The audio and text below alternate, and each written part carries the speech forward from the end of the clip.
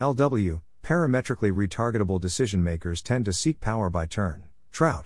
Welcome to the Nonlinear Library, where we use text-to-speech software to convert the best writing from the rationalist and EA communities into audio.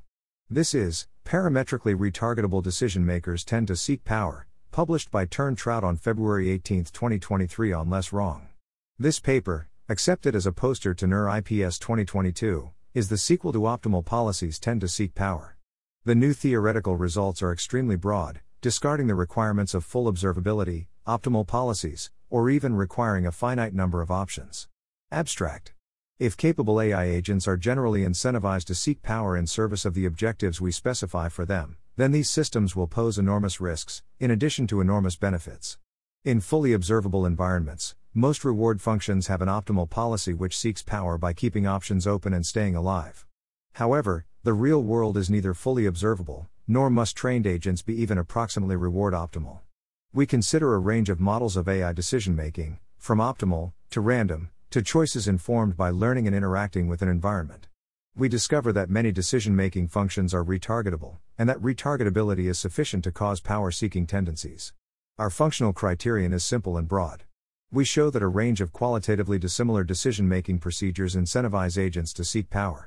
We demonstrate the flexibility of our results by reasoning about learned policy incentives in Montezuma's Revenge.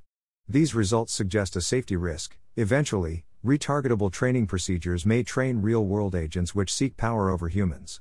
Examples of agent designs. The power-seeking theorems now apply to Boltzmann rational agents, expected utility maximizers and minimizers, even if they uniformly randomly sample a few plans and then choose the best sampled, satisficers, as I formalize them, quantizing with a uniform prior over plans, and RL-trained agents under certain modeling assumptions. The key insight is that the original results hinge not on optimality per se, but on the retargetability of the policy generation process via a reward or utility function or some other parameter. C. Satisficers tend to seek power, instrumental convergence via retargetability for intuitions and illustrations. Why am I only now posting this? First, I've been way more excited about shard theory. I still think these theorems are really cool, though. Second, I think the results in this paper are informative about the default incentives for decision makers which care about things. Make decisions on the basis of, for example, how many diamonds that decision leads to, or how many paperclips, and so on. However, I think that conventional accounts and worries around utility maximization are subtly misguided. Whenever I imagined posting this paper, I felt like sharing this result will just make it worse. I'm not looking to litigate that concern right now, but I do want to flag it. Third, optimal policies tend to seek power makes the reward as the optimization target mistake super strongly.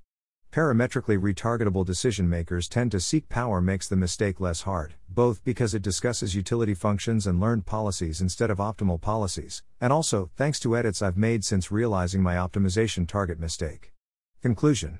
This paper isolates the key mechanism, retargetability, which enables the results in optimal policies tend to seek power.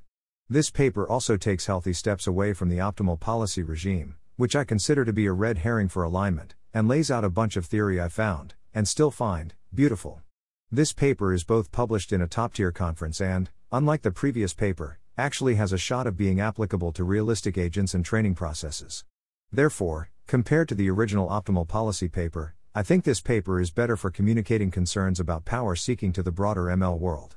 I've since updated the optimal policy paper with disclaimers about reward is not the optimization target, so the updated version is at least passable in this regard. I still like the first paper, am proud of it, and think it was well written within its scope. It also takes a more doomy tone about AGI risk, which seems good to me. Thanks for listening. To help us out with the Nonlinear Library or to learn more, please visit nonlinear.org.